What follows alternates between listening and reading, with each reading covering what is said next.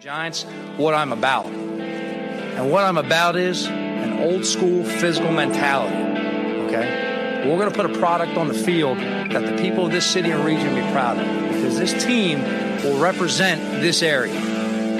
We will play fast, we'll play downhill, we'll play aggressive.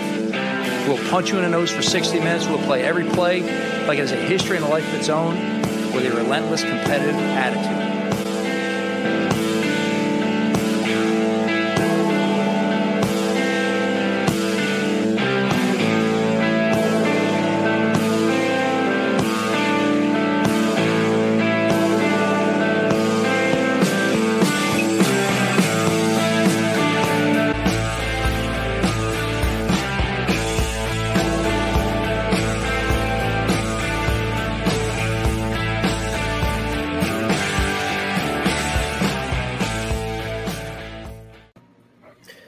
All right, everybody. Welcome to Big Blue Avenue. Good evening. Happy Thursday, everybody. I'm Tom Scavetta, joined alongside my co-host, Hank and Dichter. Hank, we have a very special show in store for all of you folks tonight. A quick reminder, check out our ticker below, follow us on all social media platforms, and subscribe to our YouTube channel at Review and Preview Sports for all things Giants content exclusive. We also cover other teams and sports as well, so make sure to go check that out there. And we are going to be live with a very special guest who we've had multiple times on our show now, Hank. Sam Cardona from the Girl Who Talks Sports podcast. Here she is. Sam, good evening. Welcome back.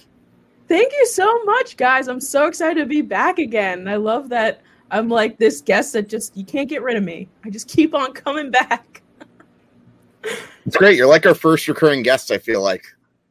Yeah. No, but thank you guys so much for having me on. I'm excited to be here. So just wanted to let all the folks know that Hank and myself are going to be doing some off-season content with Sam, as the three of us are pretty big Giants fans, and I'm really looking forward to this off-season. This is probably the most promising off-season yet, and the comment section is already popping. Just want to say, Andy Hopper, hello. Andy. I know you and Andy did a recording last night, right, on your channel? Yeah, if I could do a quick little plug. Absolutely. So Andy, never mind. You go first. Okay, so probably tomorrow or Saturday, Andy and I are going to put out it's going to be on my channel, but Andy came on and we did a sports movie bracket and to kind of narrow down our favorite sports movie ever. And it's really funny. It's like we go into each individual movie, how much we like it and all that stuff. So I am like halfway through editing it. So hopefully it will be out tomorrow on my YouTube channel. That's excellent. That I got to see. I love sports movies. Yeah, I'm excited. It was really fun to make. And Andy, I cannot agree more. I always feel that way. Every time, Tom, we play that intro right as we're about to get ready to start every episode. I'm just ready to run through a brick wall. I'm amped up. Love talking some G-Men football. It's awesome. Sam, you're getting a lot of love from the comment section. Yay! From Andy and Jamie Comstock, Hank's mother. Thank you very much for tuning in. Mom. All of you. Yeah, make sure to go follow Sam at the Girl Who Talks Sports. And Hank, just wanted to let everybody know this is going to be our last live stream in a while. We're going to take about a month off before we begin to preview free agency. And we're going to be making our own YouTube channel for Big Blue Avenue. So it's going to be a lot of fun. And Sam is going to be a big part of that for us as well in the off season. So without further ado, let's kind of dive into our topics tonight. So we're going to run down some team news with the team. We're going to go over potential cuts for this Giants team on how we can get our salary cap in much better shape. Go over some potential free agents the Giants might sign, other offseason needs, including the draft, and take a brief look into our 2021 opponents. So without further ado, let's get things started. So Hank and Sam, just want to quickly remind the folks, all you Giant fans watching, click the like button and subscribe. Now, the Giants are projected to enter the offseason. Their salary cap space heading into today, it was projected to be negative $2.2 million. That number is now projected to be around just under negative 3.4 million. There were 4 players who had their cap hits adjusted. 3 of those players from the 2018 draft. That was Will Hernandez, BJ Hill, and then the other was Lorenzo Carter. The 4th was Isaac Yiadom, who we signed. Isaac Yiadom's cap hit went from under $1 million, around 950,000, to over 2 million. So now, guys, this salary cap is definitely concerning. Due to COVID-19, we've seen that the 2021 salary cap is going to be down roughly 20 to 25 million from a normal year. Instead of 200 million, it's going to be around 175 million due to the NFL's financial losses and COVID-19. So first off, Sam, I'll start with you as the guest. What do you think about this and how this could potentially impact the Giants and some of their players? Right. Yeah. I mean, obviously money is like a very big part of the league in general. Like, you know, this league wouldn't be able to function without having all of this revenue. And this past season has been a crazy one with COVID and no fans in the stands. Nobody's buying, 13 beers per game per person, and they're losing money and ticket sales. And, they'll try and do everything with, an NFL shop and things like that. But in terms of the organizations individually, this is going to take a huge toll on the Giants. We definitely could have used a little bit more money to get certain prospects in, and also, try and figure out which prospects we can get rid of, which ones we don't want to get rid of. It's all so impacted by this because of the fact that money is so important. You don't want to think about it that way, but without money, you can't get these big stars. You can't get these big contracts in and have this outstanding team. So I definitely think it's going to take a huge impact on the Giants specifically, because there are definitely some things I know that we're going to talk about in a little bit that, can we keep somebody around? Even though we want to, we might not be able to. Andy, you're killing it with the comments. I love it. And I completely agree 100% with what he said. Why not? Yeah, definitely need a MetLife beer. Yeah, Sam, back to your point, I just wanted to say you're right. I mean, it's been a weird year for the NFL, and now we head into this off season. This is going to be a different type of off season. Now, the Giants were granted nearly $5 million in salary cap rollover. So what that means is a lot of teams are being offered additional money. So instead of that 175 million salary cap number for the Giants, it's going to be 179.8 million. So roughly 180 million the Giants have to work with. So about a $20 million difference. And that's big. And now keep in mind, the Giants, they're going to have to keep, in my estimations, about $6 to $6.5 million open for the 2021 draft class. Now, I know the Giants only have about 6 to 7 picks, but the bottom line is, guys, the Giants have to create more cap room. And there's several different ways that we're going to dive into in just a few moments. But Hank, I want to get to you here. It seems like the Giants have some work to do before they even get there, with Dave DeGuglielmo, who will not be returning as our offensive line coach. I feel like the best route to go, I'd probably just hire in-house and get Ben Wilkerson as the new coach. He's been there for a while. He's got some experience. And again, I don't know if he's going to make it's as big of a deal as people think, because we know the impact that Joe Judge had in making them better last year. So I think really all you need to do is just get Ben Wilkerson. Although then again, I did see that you mentioned another possibility, and that's Harry Heinstadt. He's a Notre Dame coach. Obviously, you know more about this guy than I do, because you're the big Notre Dame fan in this group. So I'm sure you're probably right that he'd be a good help. But obviously Notre Dame is. Yeah. I'm thinking Wilkerson. Nothing too fancy. Just get someone inside. Sam, have you looked into this at all? Do you think Wilkerson could be a potential fit, as it's where a next man up mentality, or do you think there's an outside party that could? Because we saw what Mark Colombo did, and he kind of had ties to Jason Garrett. So do you think in-house or potentially somebody outside? Yeah, I was thinking about this earlier today. And the thing is that since Joe Judge is such a new coach, that it's kind of more, it can happen, the fact that like people that were there for a while, but Joe Judge doesn't really know that well, it's easier to get rid of someone and bring in someone new. And I was even thinking, I was like, he's got ties to New England. It's very possible that he can find somebody over in New England that he likes a lot, that he can bring over, that he knows can coach well and that they mesh well together.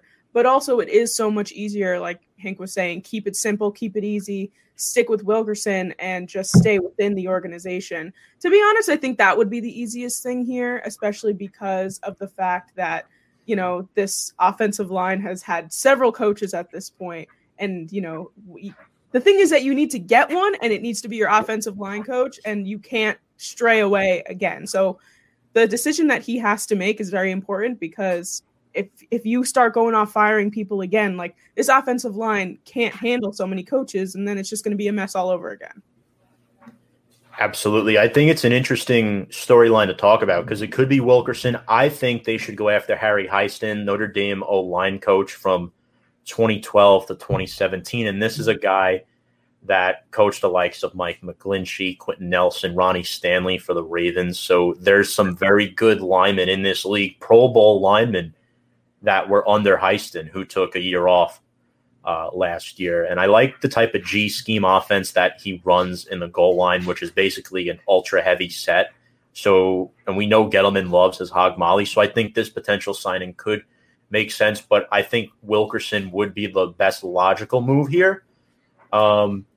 Speaking of other moves that the team made, the Giants signed Kansas City Chiefs former 2018 second round pick today, Breeland Speaks, to a reserve future contract. Now, this man had 1.5 sacks for the Chiefs as a rookie in 2018, and he appeared in 2 playoff games. So, I'm not too mad about this signing. I think it's a low risk, high reward type of situation. He kind of fell off the map with Kansas City a little bit. But, Hank, this guy can play some ball. Yeah, why not? He had 1.5 sacks for them in 2018. And, yeah, I think definitely take a flyer on him. Why not?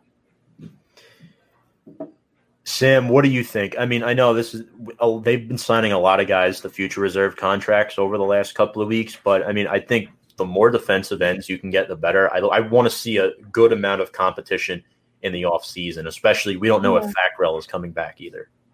Absolutely. Yeah. I mean, the more the merrier at this point, and the fact that our defense is pretty solid already, if you think that this guy can come in and, fit better in our defensive schemes, then like, let's go for it. I'm totally cool with that. And obviously coming from Kansas City, a previous, Super Bowl winning team, I'll take anybody from Kansas City at this point. Like, they don't really have like bad players. They might have like lesser than like, some of the other guys on that team, but they're a machine. So I'll take anybody from the Kansas City Chiefs at this point. That's a good point, actually. It is. No, Sam brings up an excellent point. Folks, if in the comments section, don't be shy. We'll take any questions that you got. And Kevin agrees with you as well. Great way to break it down. Almost feel like it's having different coaches for too many seasons constantly is never good for the players. They need to have that one. Oh, he's talking about the Wilkerson thing. Yep. Yeah. Yep. For sure. Definitely. Now, other news that we have to talk about, and Sam, I know your good buddy Jordy is going to be very happy. Well, I don't know how she feels about it. I don't want to make assumptions, but the Eagles have a new head coach, Nick Sirianni. Now, this somewhat affects the Giants. We'll just mention this briefly. Sirianni will be the Eagles' next head coach 10 days after firing Doug Peterson. He was an assistant under Frank Reich in Indianapolis and San Diego. And Hank continues to bring this up to me weekly, that he feels Frank Reich was a good part of the reason why the Eagles did win that Super Bowl 3 years ago. So what do you think of this hire for Philadelphia and how it impacts the Giants in 2021? I definitely wasn't expecting this to be the guy that the Eagles were going to pick here. I spoke to Jordan today, actually. 10 days ago when Doug Peterson got fired, I got a FaceTime call from Jordan of her just screaming, saying no words, just screaming because she was so happy that Doug Peterson was out of her life. And I believe I saw on her Instagram story, she said she wanted Deuce Staley, who is in the Eagles organization. And I don't know how thrilled she is about this guy, but also, nobody really knows a whole lot about him in the NFC East. We're not as familiar with him coming from the Colts. But this could be interesting for the Eagles. I mean, I was not surprised that they picked an offensive-minded person to deal with their quarterback situation right now. If they have Jalen, if they have Carson, like who knows what's going on in terms of the offense right now, and they need receivers and things like that. But no, I think that this is an interesting hire for the Eagles. I thought they were going to hire Josh McDaniels. I was like, yeah, no, he's going to be the coach, and that didn't happen. So at this point, I don't think Josh McDaniels will ever be a head coach of a team ever, because it just doesn't seem to be working out for him after he dropped the Colts job years ago. But yeah, I mean, this is interesting hire. Not what I was expecting, but it could be good for the Eagles. But in our case, I hope that it's bad. It's kind of like a who am I type of hire, like Joe Judge. Yeah. Nobody knew who he was last year. Absolutely, nobody knows. Yeah. And Nick Sirianni is around the same age as Joe Judge. So this could be a crazy transition for Philly, and Andy agrees. This came out of nowhere. It sure did. I'm not 100% sure. I mean, I think the guy Yep. Wow, happy day. No, I feel like the happiest day of her life is when they finally get rid of Howie Roseman. But anyways, yes, it will be.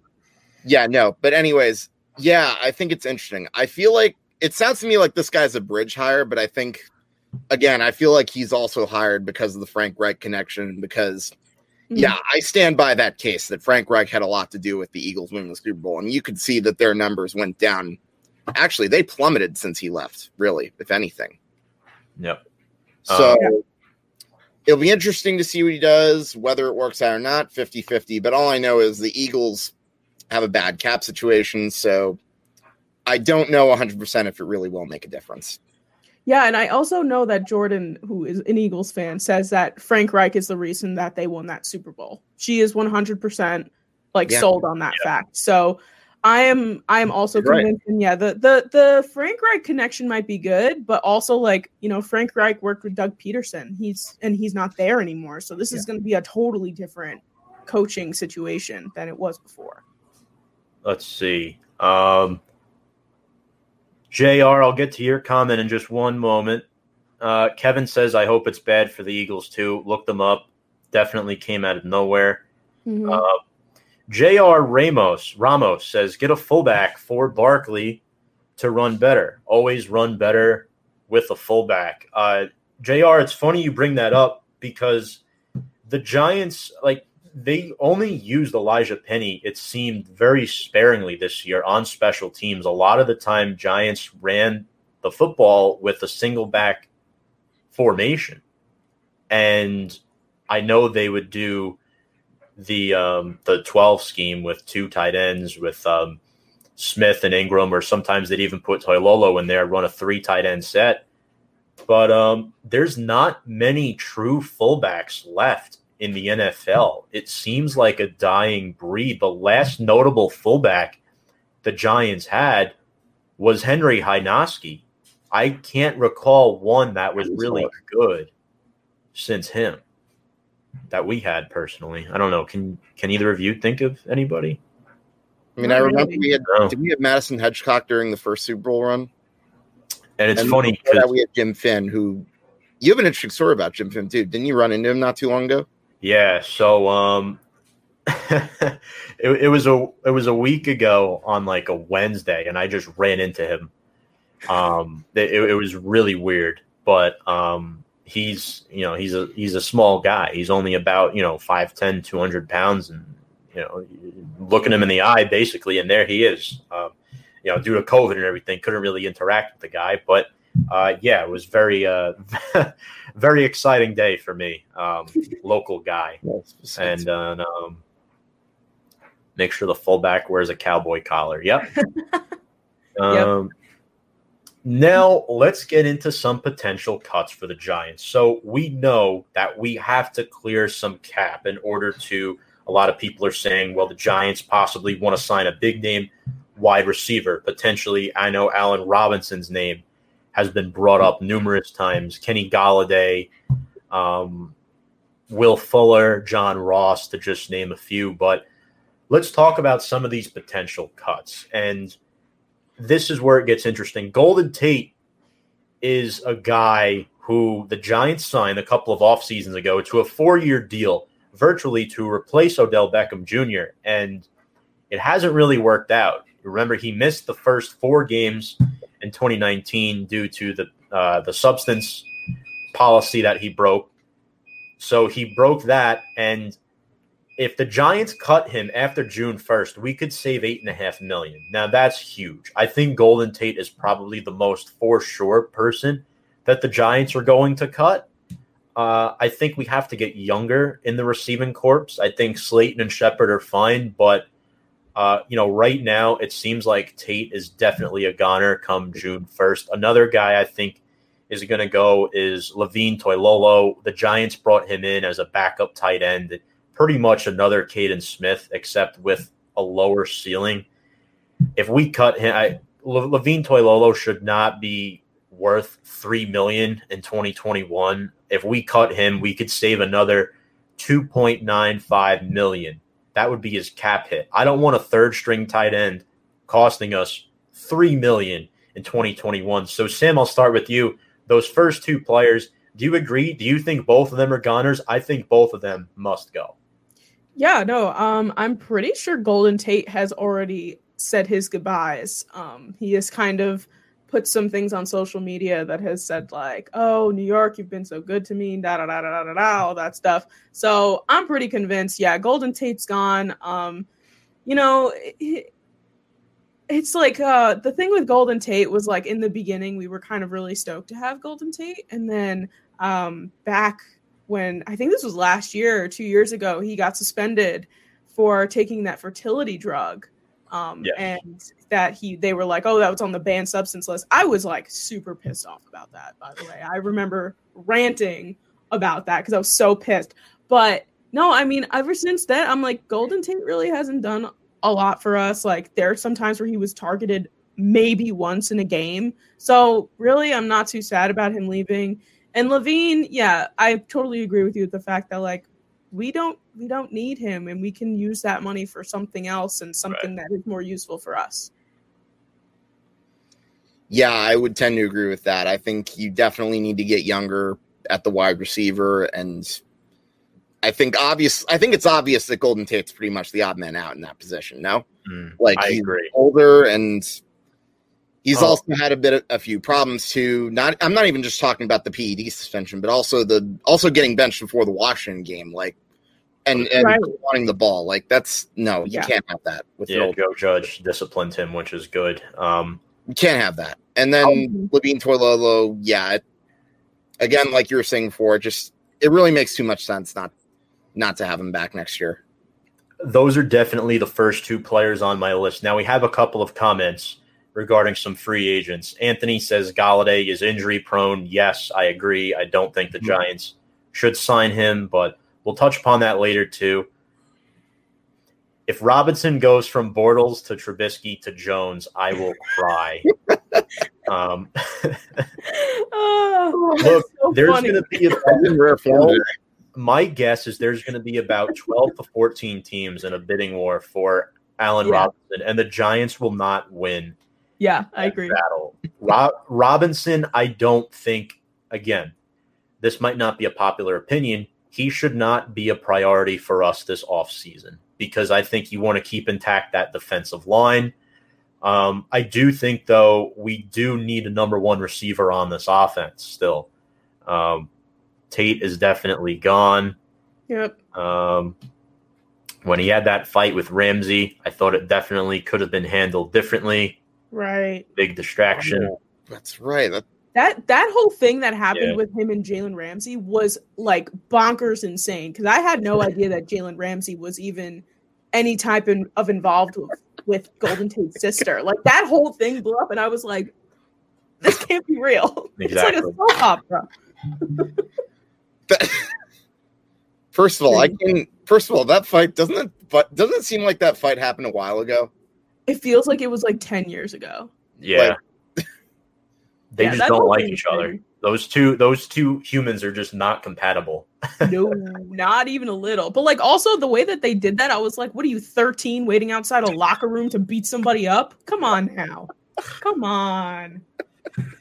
Let's see. Get a better quarterbacks coach. So JR is not a fan of Jerry Shaplinski. I can teach our quarterback to hold on to the ball, maybe be released more than 4 minutes holding it. Jones actually had one of the quickest release times this season, and I think it's a culmination of things. His inability to properly read when the blitz is coming and from where it's coming, not making audibles when he should, offensive line protection. I think it's a combination of things, JR. I don't necessarily think Shaplinski is the problem. I think you want to keep him. I think Jones needs progression, and I think part of it is due to Jason Garrett. Tom, here's a team to consider, the Ravens. You were talking about how they need a number one wide receiver on review and preview this week. Yes, Andy, but the Ravens are in cap hell heading into 2021. I don't see them getting Robinson. I think he wants to go to the Ravens, though. I read something about that. Yeah, I just don't know how they would be able to make that work. But I don't think they can either. Here's another guy that both of you are going to enjoy, and he was actually my favorite player on the team this year. It's the punter. I'm a big special teams guy. Riley Dixon. I think so. Here's the thing. Riley Dixon, if he were to get cut, it would save the Giants almost $3 million, around 2.8. I think we need to keep Riley Dixon. He's a good punter. He didn't have his best season towards the last few games, but stats are a little inflated because the Giants special teams as a whole got worse the last 6 games. I think Dixon needs to take a pay cut. The contract extension they gave him a year ago, it was good at the time, but now you have all these guys coming up on contracts. You may have to restructure Riley Dixon. Another guy I want to talk about is David Mayo. David Mayo was a guy who was so good before he tore his meniscus in training camp that, in fact, I was hearing reports that Mayo was the reason why we didn't keep Ryan Connolly. It wasn't all the rookies that they drafted because they didn't know that Tay Crowder was going to be as good as he was. David Mayo was the reason why, and Connolly just couldn't recover from his injury.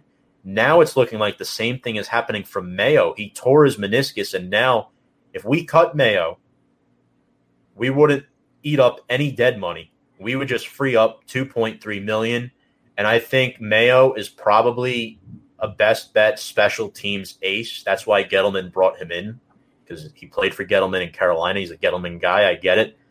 But at this point, I think Mayo's a goner because he got outplayed by Tay Crowder, and you could easily upgrade in the draft. Micah Parsons is a guy the Giants are looking at, but specifically here, David Mayo. Guys, what do you think?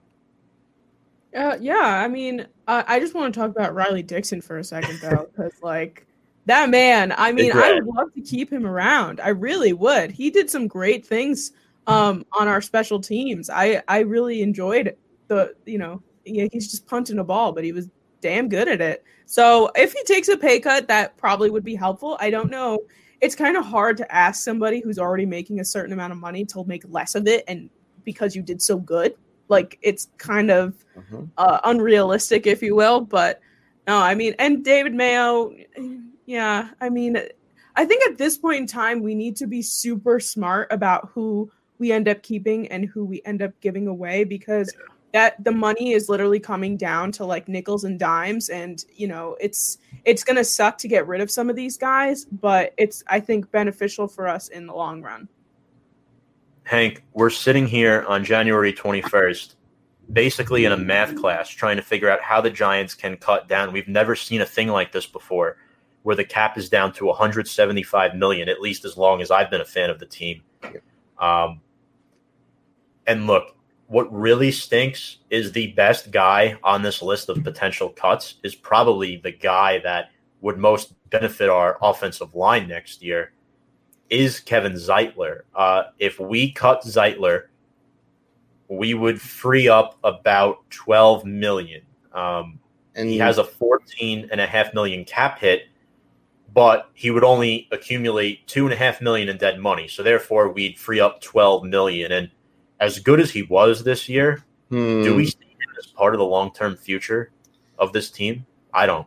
Yeah, this was the quandary that we discussed yesterday on the side. Like, in theory, it would seem like getting rid of Solder would be the one that makes sense, but basic math would tell you otherwise. And I think given the need to create the cap, I hate to say it, but I think I'm with you. I think Zeitler is going to be the one that's gone instead of Solder, which really stinks too, because he was one of our better offensive linemen, and I think he was really a good help to them like all year. But that's the NFL. The cap is one of those necessary evils. Sam, what do you think? Zeitler is an interesting prospect here because he's 30 years old, and if this money wasn't a situation, I would say he's a must keep unless they find a way to restructure his contract, because guard is probably the weak link for the Giants, specifically the Shane Lemieux, Will Hernandez carousel that went on this season. Yeah, I mean, $12 million is a lot of money, especially in our very, very problematic cap space. So I think I agree with Hank. I think that, like, yeah, you know, if things were better, you know, we could keep him around, but I just see, like, that amount of money adding up is a very big chunk that can go to, you know, maybe a free agent wide receiver or something along those lines. So, yeah. I mean, unfortunately, I think that is going to be what ends up happening. Andy, absolutely not. Absolutely not. Andy, don't come in here with that stuff. Look, okay? Relax. Yeah. Go pull out some Prosecco on the brew party. Andy is from Champaign, Illinois. I must include that. But Andy, keep the comments coming, man. Folks, share this podcast with your friends. We're going to be here all night talking about New York Football Giants. In all caps. Oh, man. So here's my thing, right? Everyone's saying cut Nate Solder, cut Nate Solder. As great as that sounds, I don't think you can cut Nate Solder. Remember, he was a 2020 opt-out, so his salary is a little bit muffled. He has 2 years left on his deal since he didn't play this year. This COVID season doesn't count towards his 4-year, $62 million deal. So if Solder was released, right, technically we would free up $10 million. However, 6.5 gets eaten up with dead money. So if we cut Nate Solder, we're only getting a net of $3.5 million back. So it's kind of an easy situation here. If you do the math, who are you going to cut? In my opinion, Nate Solder, I've heard rumors he's going to retire. If he doesn't retire, I think you should keep him and play him at right tackle, because Matt Pert, I think, needs another year to develop and learn under a guy like Nate Solder. So, but, you know, due to the health issues with his kid, I mean, there's a chance Solder retires, but if he doesn't, I think we have to keep him. Yeah. Here's another thing to factor in. Say he doesn't retire. This is a guy I feel like could have been a good leader for that offensive line had he decided to play this year. Yeah. So who knows what kind of difference that might make should he decide to come back and play again. Yeah, I was thinking about that. I was like, I think I was in my head. I was like, Nate Solder definitely opted out this season, and I totally forgot about his kid situation, and he opted out because of that. Because, you know, God forbid you get somebody sick. But yeah, no, I mean I didn't even know that he was thinking about retiring. But what you were saying before about just, you know, the math of it all, it is just like the easiest thing. It's like, get $10 million or get $12 million. If someone just gave that to you, you'd obviously pick the $12 million. Right.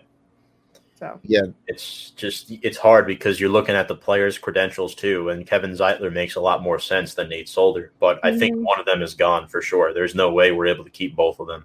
Yeah.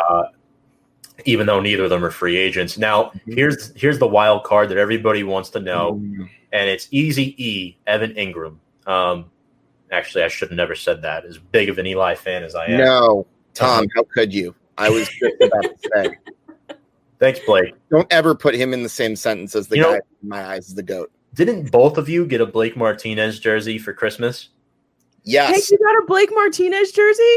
Yes, I did. Oh my god! I don't have mine on, but yeah, that was my my brother gave it to me for Christmas too. I was so stoked about it.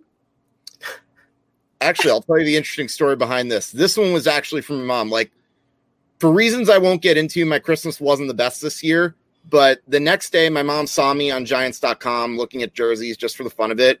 She's like, "Hey, which one do you want?" And then I'm like, "Oh, Blake Martinez. He's become my favorite player." And she just ordered it to me. And then when we opened our presents later on, Nice. 54. Yeah, no, I love it because thank you, I Mom, again, if you're watching this. Love it. Thanks, Hank's mom. Now we can match. But yeah, oh yeah, Kev, I'm so done with that. But before we get into Ingram, Yes. I don't like that was like the most recent jersey that I have because the last Giants jersey that I purchased was Victor Cruz. So that's the only Giants jersey I had in my possession. And I was like, I need a new one. And I was just singing Blake Martinez's praises this entire year. And my brother was just like, here you go. And I was like, yes. So Hold on. super stoked about it. Let me just flash Andrew's comment just because. Sure. Thanks, mom. So Evan Ingram is the topic everybody's been dying to hear our opinions on tonight. And my personal opinion is I disagree with Kevin. You can't cut Ingram because he's really talented. If you're going to get rid of him, trade him. He doesn't have any cap hit this year since we exercised his fifth-year option. We could save $6 million if we trade him, and then you could replace him with a guy like Kyle Pitts. Giants fans are so split on this. Like, we are very divided on this issue with Evan Ingram. I want to reveal my friend's comment about him too, if I may. Sure. How many games? Yeah, I mean, no, but to go off your point, Tom, really quick. No, I think that's definitely the better way. I just don't want him on our team anymore. If it's the better thing for us to trade him, then let's trade him. I'm so done with him. I'm so done with the fact that he cost us several games and that he almost cost us the Dallas game at the end in week 17.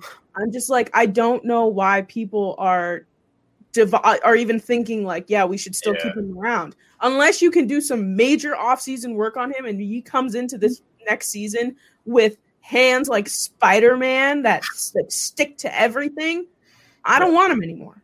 Just put some super glue on his gloves. Problem solved. I agree. Dunk his hands and stick them or something. I don't know. I agree with Adam. JR says Ingram will be okay.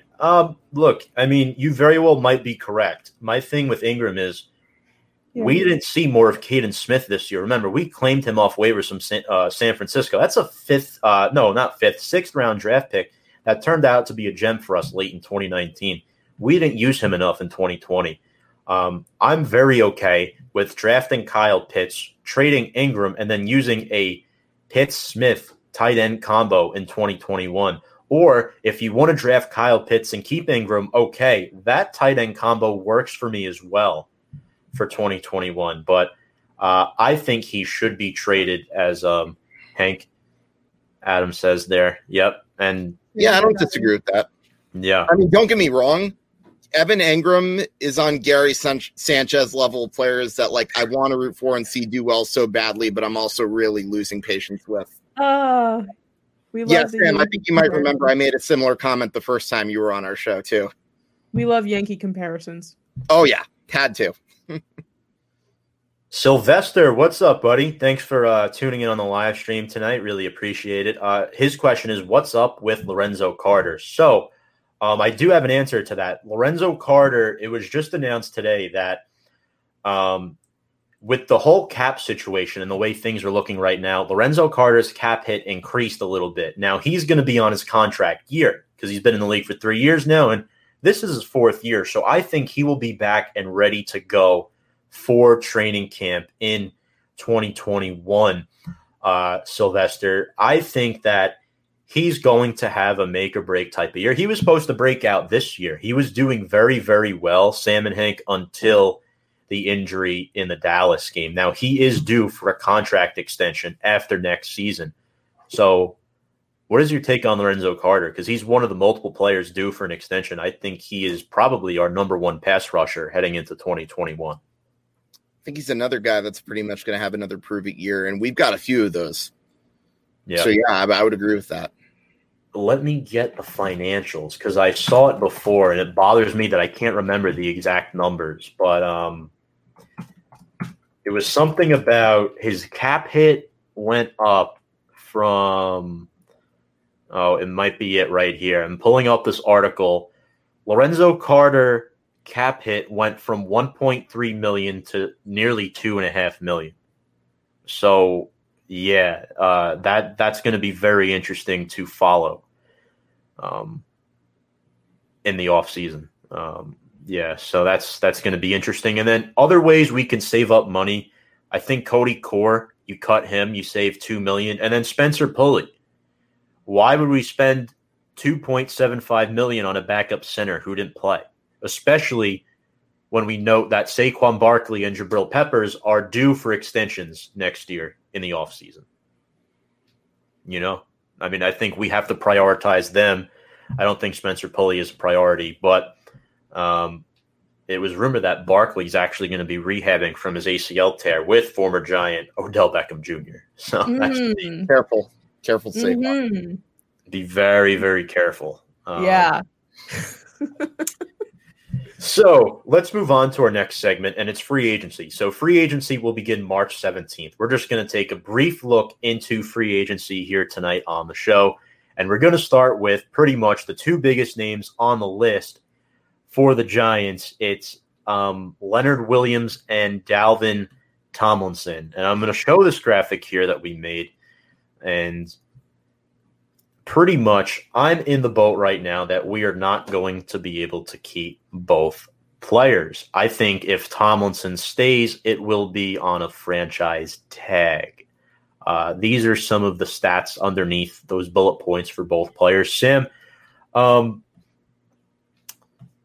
pretty much it's weird. If it came down to only picking one player, what would be the argument for picking Dalvin Tomlinson over Leonard Williams? And I ask that because I know a lot of Giant fans are leaning Leonard Williams here. Yeah, I mean, I think that once again, this comes down to the money. And Leonard Williams, while, you know, he would be a great defensive end to keep on our team, and there was that whole controversy when he first came in. They were like, you know, we don't know what he's going to do. And Gettleman kind of, you know, I think Leonard Williams saved Gettleman here because of the fact that he ended up doing so well. While obviously Leonard Williams, you know, we could see on the graphic here, he had 11.5 sacks and led the team. And Dalvin Tomlinson had 3.5. I think that what's going to end up happening is that Dalvin Tomlinson's going to stick around, like you said. Leonard Williams, they were saying that he was going to need like a $19 or $20 million contract, which obviously with our cap space really isn't doable. So I think that Leonard Williams is going to end up leaving for that reason. But I do think that the argument here is that Dalvin Tomlinson has the potential to be on the same level as Leonard Williams. He just wasn't there this year. Hank, what do you think? I feel like Leonard Williams is going to be the one of the two that re-signs. Obviously, I would say that because, remember, that trade was not popular in 2019. Like, it was in the middle of the season. It didn't really do much in that first year, but this second year, like Sam said, he really did save Dave Gettleman. And I think if he didn't have as good a performance, that may have very well have cost him his job. But with that having been said, I also know that the Giants seem to have a bad habit of letting good defensive tackles go after their rookie contract. Jonathan Hankins, Barry Cofield, the list goes on. And I'm even going to throw Linval Joseph in there. Like, I would love to have him back. The problem is I feel like it's only going to be on a franchise tag. And Leonard Williams, like, you look at the year he had, he was a reason why we probably won more games than we should have won this year, if I'm being completely honest. Like, and he made the big plays in like the last 2 wins for the Giants. In fact, Tom, if I remember correctly, there's a reason why we picked him as the player of the game for those last 2 wins.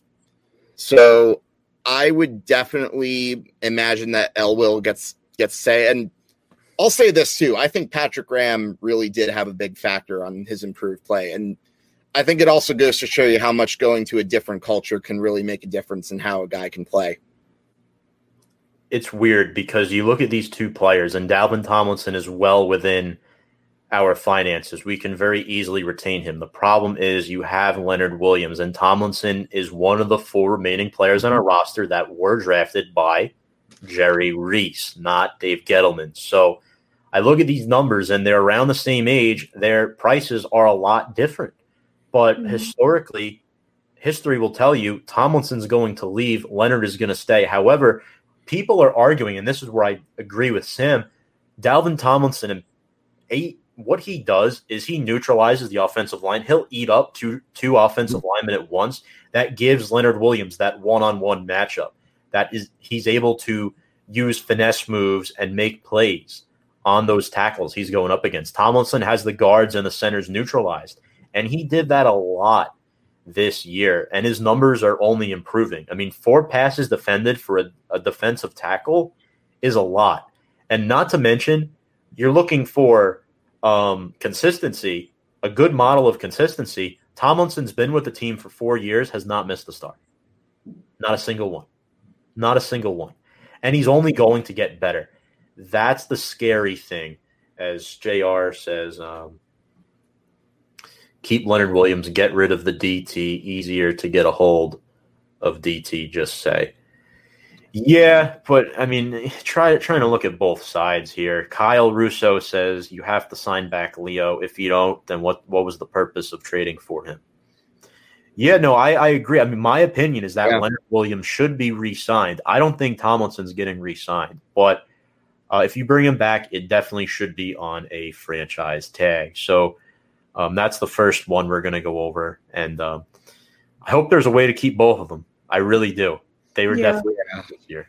Definitely. If I could just say one more thing about that this situation, it's that just in terms of not even the money or the numbers or anything, but to go off the chemistry of between these two guys, they're the best of friends. And when you have guys that can just work well together and can tackle better together, that's super important as well. So to have take one away from the other, it might change their performance in some sort of way. Yeah.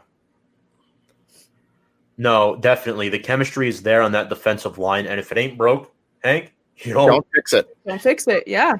So who's riding that train in 2021? I'm jumping ship. I don't think Gallman should be back. I know a lot of people want Wayne Gallman back, but remember that all 6 of his touchdowns came during the 5-game win streak this season. Projected cost of 2 Actually, no, that was a 5-game touchdown streak. I think they might have lost the game during that. You're correct. Yes, my bad. It is your bad. We have one of those bloopers every show. Hank just has to call me out, but it's a good running gag, Gallman almost didn't make the roster this year. Sam, I think it's weird because in order to keep both Leonard Williams and Dalvin Tomlinson, both of these guys here on this graphic need to be let go. Yeah, no, it's the thing with Gallman is that Saquon's coming back, and while he's coming back from an injury, he is our RB1. Gallman stepped up to the plate while he was gone, but then there's also the idea of will Gallman with a stat like having a touchdown 5 games in a row, will he want money? And will he want to have a big contract? And will he want to be a starter? So all of these things are to consider as well, because, these backups will show up. And when they do really well, odds are when the original guy comes back, they're like, well, I want to be a starter now. And then they'll go off, end up at another team that is willing to pay them and start them. So Gallman on this case, I would love to have Gallman and Saquon be able to interchange them and have that kind of weapon. I just don't think it's going to end up happening. And with Kyler Fackrell, I don't know why I have such a hard time saying his name. But anyway, he's like, I really like him and I don't want him to leave. I think that he's a solid linebacker and he's like 29 years old at this point. And I think that he's old enough to be someone who's been around the game for a while and knows the line and knows what to play, but also young enough to still be powerful and be in the mix there. So if I had to choose, if someone told me I had to choose between these guys, I think I'd pick Kyler. But I do like Gallman a lot, and I want him to stick around. I just don't know how realistic that is. And he could very well easily be replaced by a Marlon Mack or a Jerick McKinnon, as I have there. With Fackrell, right? Another one with Patriot connections too. True, but he's more of a pass catching back. He's more of like a Dion Lewis type of player, right? I think for Fackrell, it comes down to you look at what he did in 12 games. He had 4 sacks. He had that great touchdown against Dallas, and he had 10 quarterback hits. He flourishes in Patrick Graham's defense. If you could get Fackrell at the right price, then you re-sign him. Right now, I'm leaning towards Gettleman. He's going to keep Leonard, and he's going to keep Fackrell. I think Wayne has a chance to be re-signed, but Dalvin Tomlinson won't. That's just my opinion.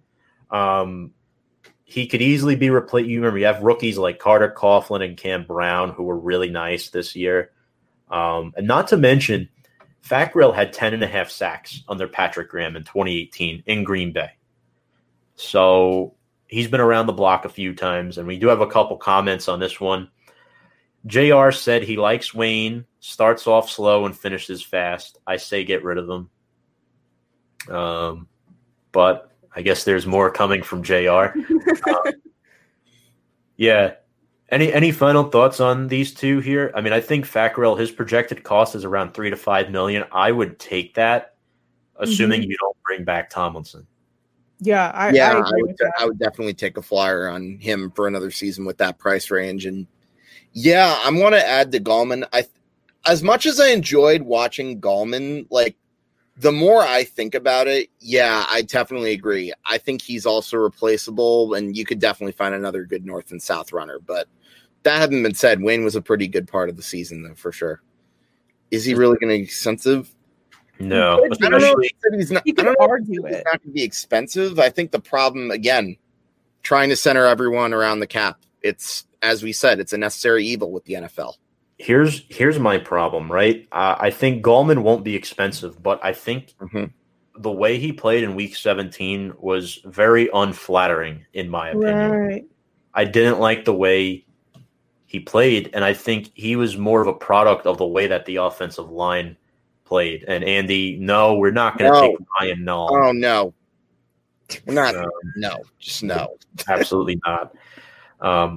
Quickly here, before we wrap this segment up, other free agents I want to talk about. Colt McCoy, 1-year deal. I mean, you probably should bring him back. He's one of the better backups in the league. He was 1-1. I mean, that win in Seattle was insane. Nobody saw that coming. So, not just that, but in both games he started, he wasn't necessarily good or bad, but he was serviceable. Like, he in both games, he looked like he was giving the Giants a chance to win. Especially the Seahawks game. He only really had that one mistake, and you know whose mistake, you know who really was at fault for that mistake. I don't even need to mention him. Yeah, that guy. And as far as the Cleveland game, I actually think if you watch the Cleveland game, I actually think he moved the ball better in the first half of that one. So, again, I would have no objection if you brought him back next season. In fact, I actually think that would probably be the smart move.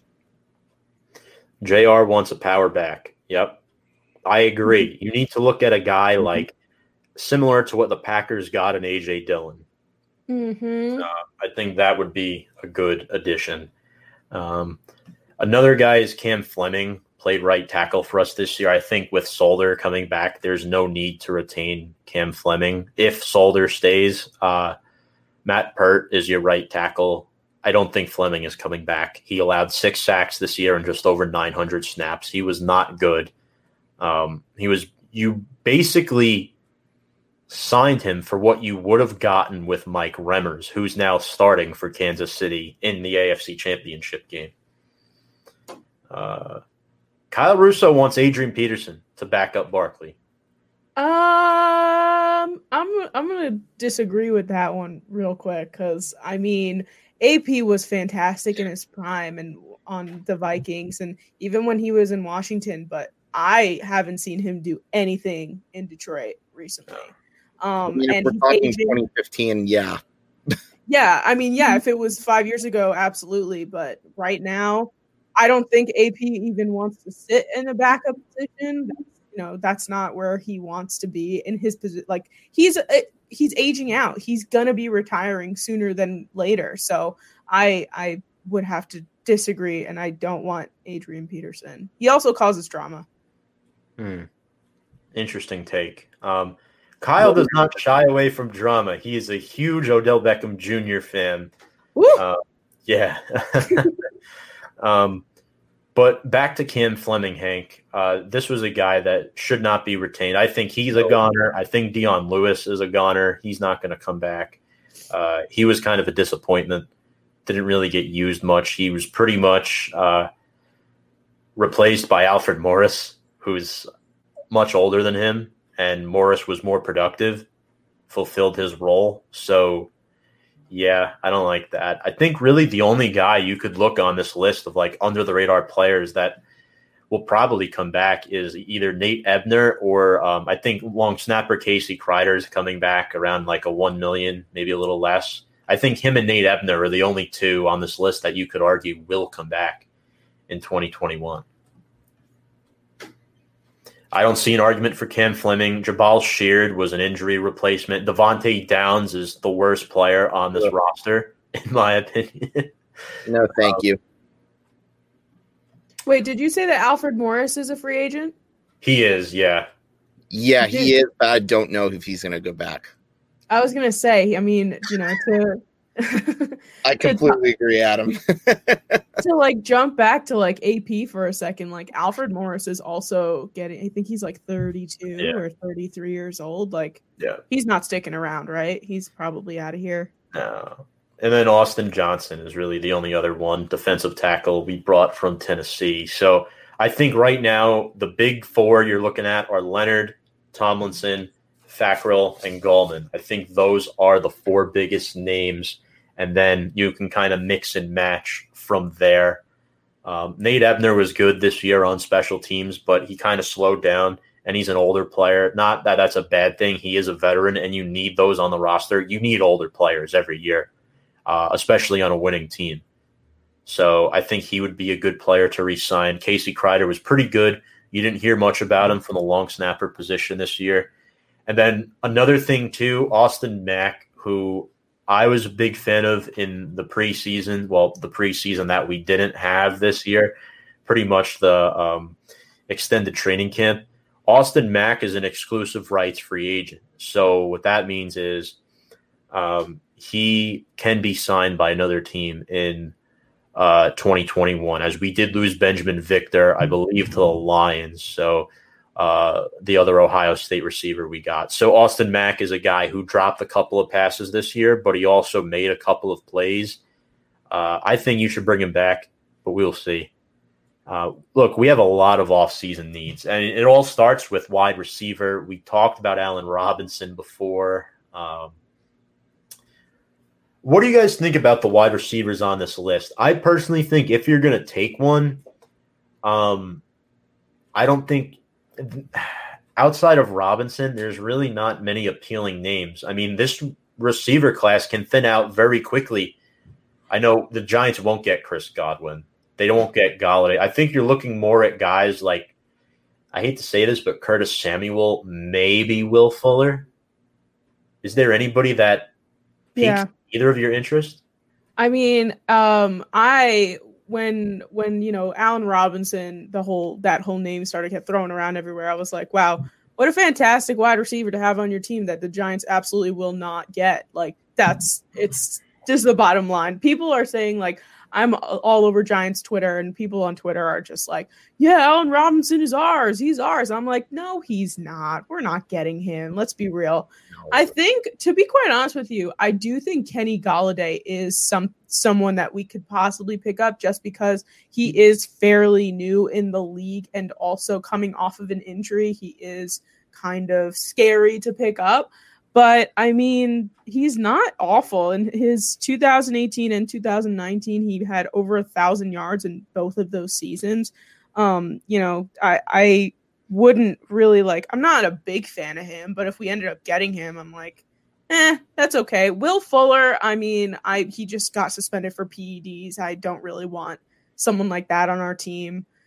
Curtis Samuel could be good. I just it's free agency right now in terms of wide receivers. I just don't know if that's going to work out for us. Yeah, I feel like Kenny Golladay out of all of them might be the more likely option and probably the better one, because as much as I'd like Allen Robinson, I'm not convinced the Giants are going to go out and break the bank on him as much as I'd love to have him on the team. So I would agree with that. And as far as drafting goes, if it's okay for me to mention the draft names, I feel like Ja'Marr Chase is probably the one that appeals to me the most. I know Devontae Smith is talented, but I'm saying this with the assumption that he's going to be taken off the board, because I highly doubt he's going to fall to number 11. And maybe Jalen Waddle is another possibility, but I think between the two of them, from what I've seen on film, and granted, it's not the most amount of film size I've watched, because keep in mind, I don't know nearly as much about college as Tom possibly does. I would probably take Ja'Marr Chase. I don't think Ja'Marr Chase is going to be available. I mean, yes, he did opt out due to COVID-19, but remember, he played with Joe Burrow his senior year, over 1,700 receiving yards and 20 touchdowns. The year that he had last year was the year that Devontae Smith had this year. So it's going to be tough. I think Chase is the best draft pick, but I think Devontae Smith will likely go first. Here's my problem. The only receiver that has a slim chance, wide receiver that is, of slipping to number 11 is Jalen Waddle. You have Miami, who's probably taking a receiver. You have the Jets, who might even take one if they keep Sam Darnold.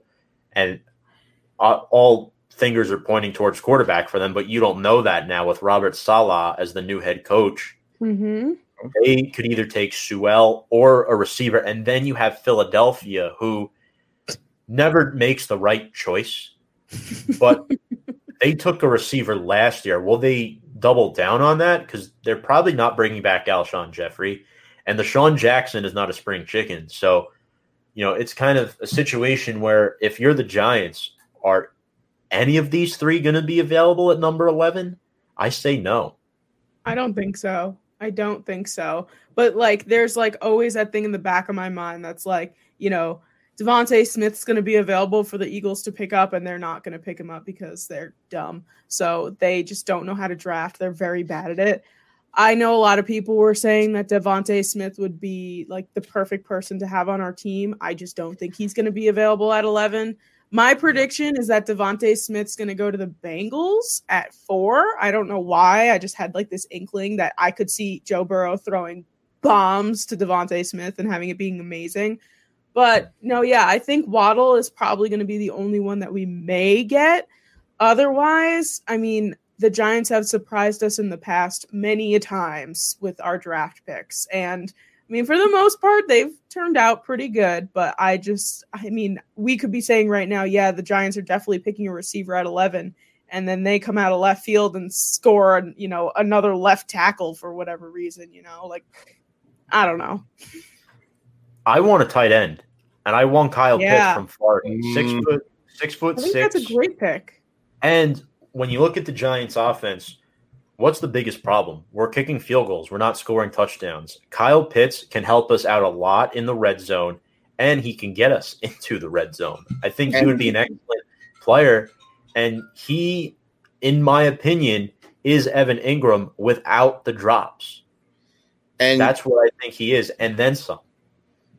You know what? I'm going to make another comparison. Now, I know these guys played were technically different positions, but remember, Eli in his second year was given a big target and one that had big hands and helped him score more touchdowns in his sophomore season.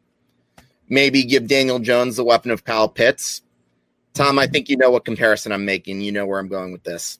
Yeah. It could very well be another Plaxico-like addition, but minus the nightclub incident that happened, which we won't talk about that one. The Plaxico curse. Yeah, I mean, Giants fans, we're still arguing. We would have won the big game that year if we had can't Plaxico. convince me otherwise. Yeah. I'm still salty about that season. Sam, what do you think about potentially taking Kyle Pitts, a tight end, at number 11?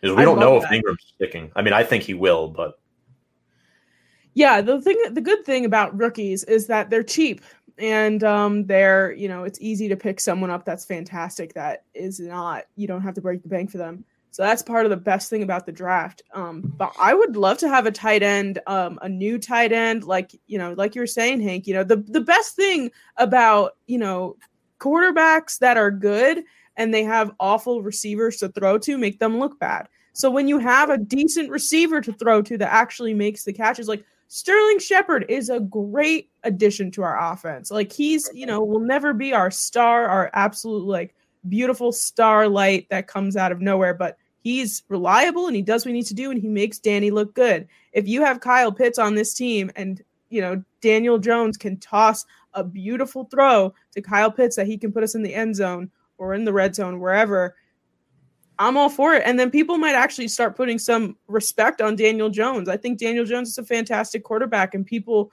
constantly berate him because they think that he's awful because he's got awful targets. I think, yes, I mean, the receivers are a part of the problem, but you can't give Daniel Jones a free pass. He did not have a good season. He was a big part of the problem. And it wasn't just his turnovers. It's his ability pre-snap. He has to get better pre-snap with reading the defense. And that's something Eli, I think if he had a few more games to learn under Eli in 2019, that probably would have benefited him to physically see him in action a little bit more. But Kyle Russo here says, we can dream of playmakers, but we all know Dave Gettleman will get a hog molly. So with that being said, one of my draft prospects for the Giants at number 11, and I don't think they'll be taking a hog molly, but I wouldn't be surprised. Wyatt Davis, guard out of Ohio State, is potentially an option for us. The entertainer, Chris Guzzo, as we all know and love from YouTube, actually said today Wyatt Davis could be an option. If the Giants cut Kevin Zeitler to save that $12 million, he could be a cheaper option. Or there's rumors the Giants could go out and potentially bring in an Austin Blythe from the Los Angeles Rams in free agency, who is a center/guard. He can play multiple spots. And then Forrest Lamp from the Chargers, who is a left guard. He was hurt pretty much in 2 of his years, but he finally started all 16 games this year, and he was pretty darn good for LA. He protected Justin Herbert really well, and he could potentially do the same for Daniel Jones. So I think in that retrospect, I wouldn't put it past Gettleman to draft a guard, but if we were to get a guard, I think it would be better suited in the mid to later rounds, not necessarily the first round. Mm-hmm. Yeah, I think that there's definitely something that needs to be done with our offensive line there, and a guard would be helpful. And I also think that Daniel Jones likes to hold on to the ball for quite a long time. With a line that will actually provide him that time will be better for him.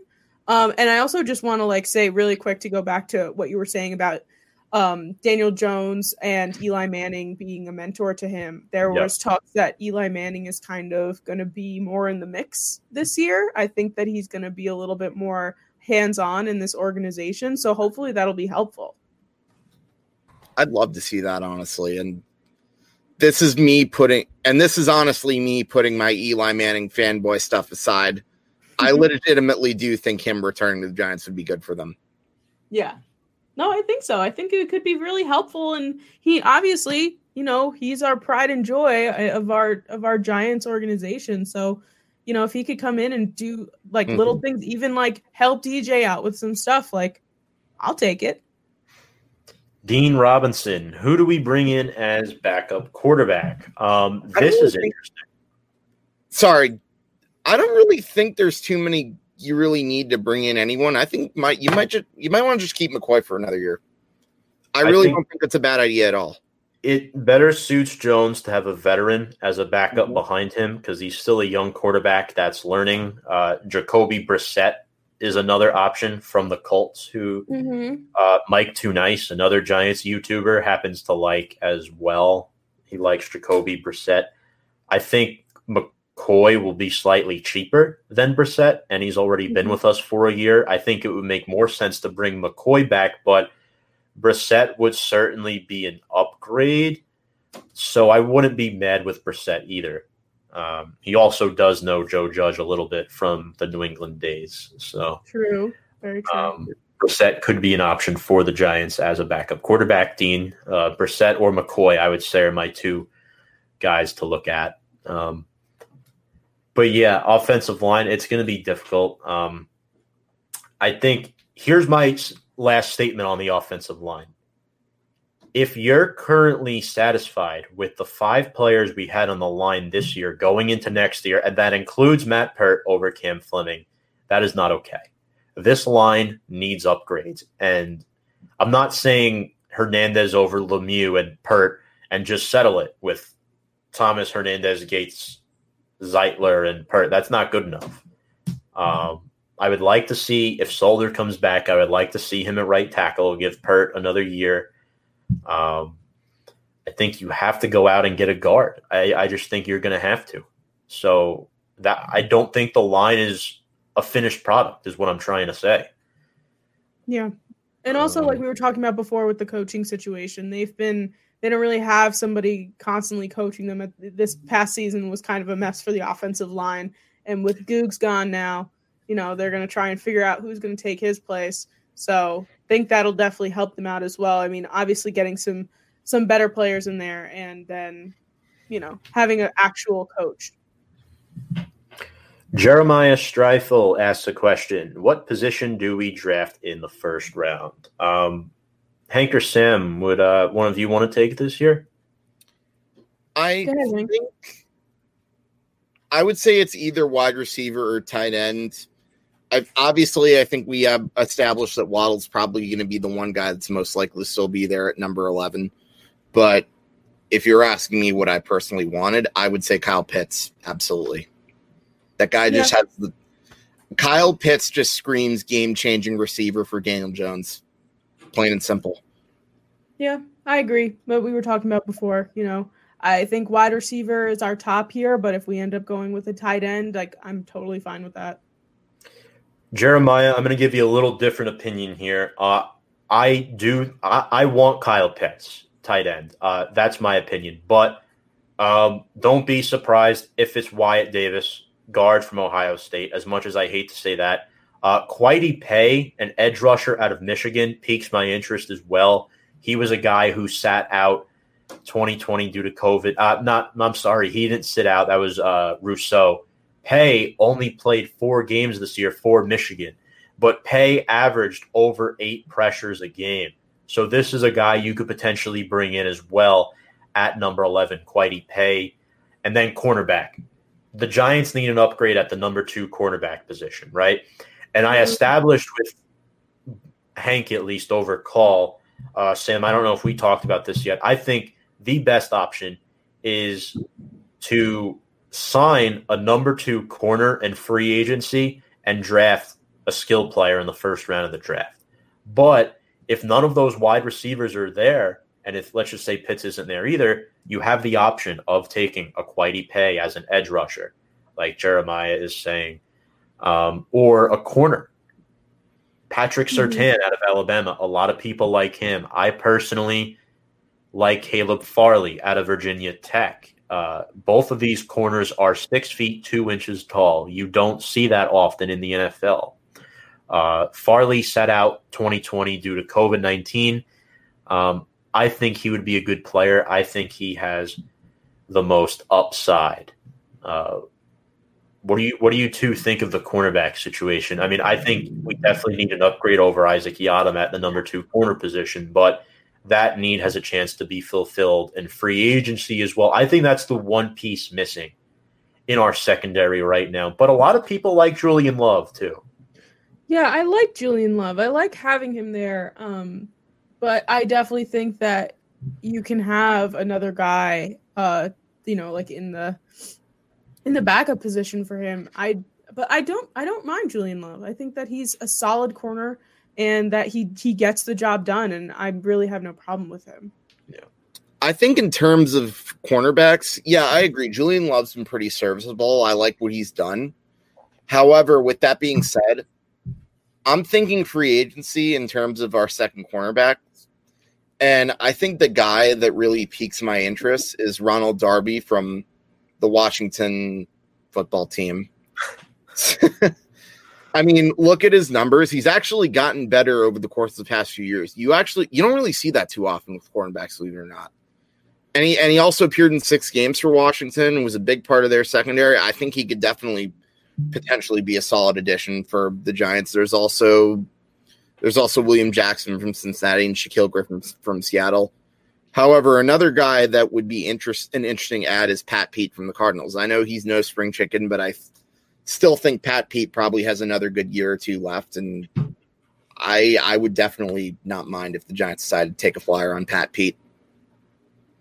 The corner position is very interesting because I think it should be addressed in free agency before the draft.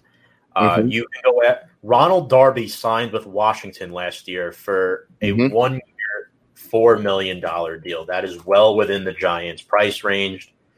He has also played for Washington and Philadelphia, so why not play for your 13th in the NFC East? Darby last year started all 16 games for Washington, had 55 tackles and 16 passes defended. That was 2 less than Bradbury had for 1 year, $4 million. I want Ronald Darby to be signed in free agency. We bring him in, slide him in at the second corner position, fine. Then Farley and Surtain, that discussion can end because I love Darnay Holmes as the slot. And then you have your trio of safeties with Ryan, McKinney, and Jabril Peppers with Bradbury Bunker as the number 1 boundary corner. So now your secondary is set. You sign a number 2 corner in free agency, which in my opinion will be the easiest position to sign. And then in the draft, you take either a skilled player on offense or a lineman. I know that might not be popular for some Giant fans, but it could happen. And then edge rusher. Actually, we have a comment here from Dean. Dean Robinson, are you on YouTube? Yes, we are. I'll put the banner up here.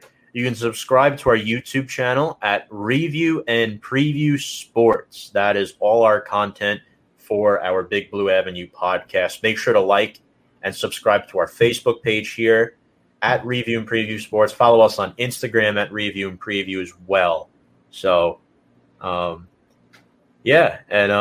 it's definitely back to the edge rusher position. Hank, I know you're a big fan of Leonard Floyd from the Rams, who they got on a 1-year deal. There were a lot of 1-year deals last year in the NFL.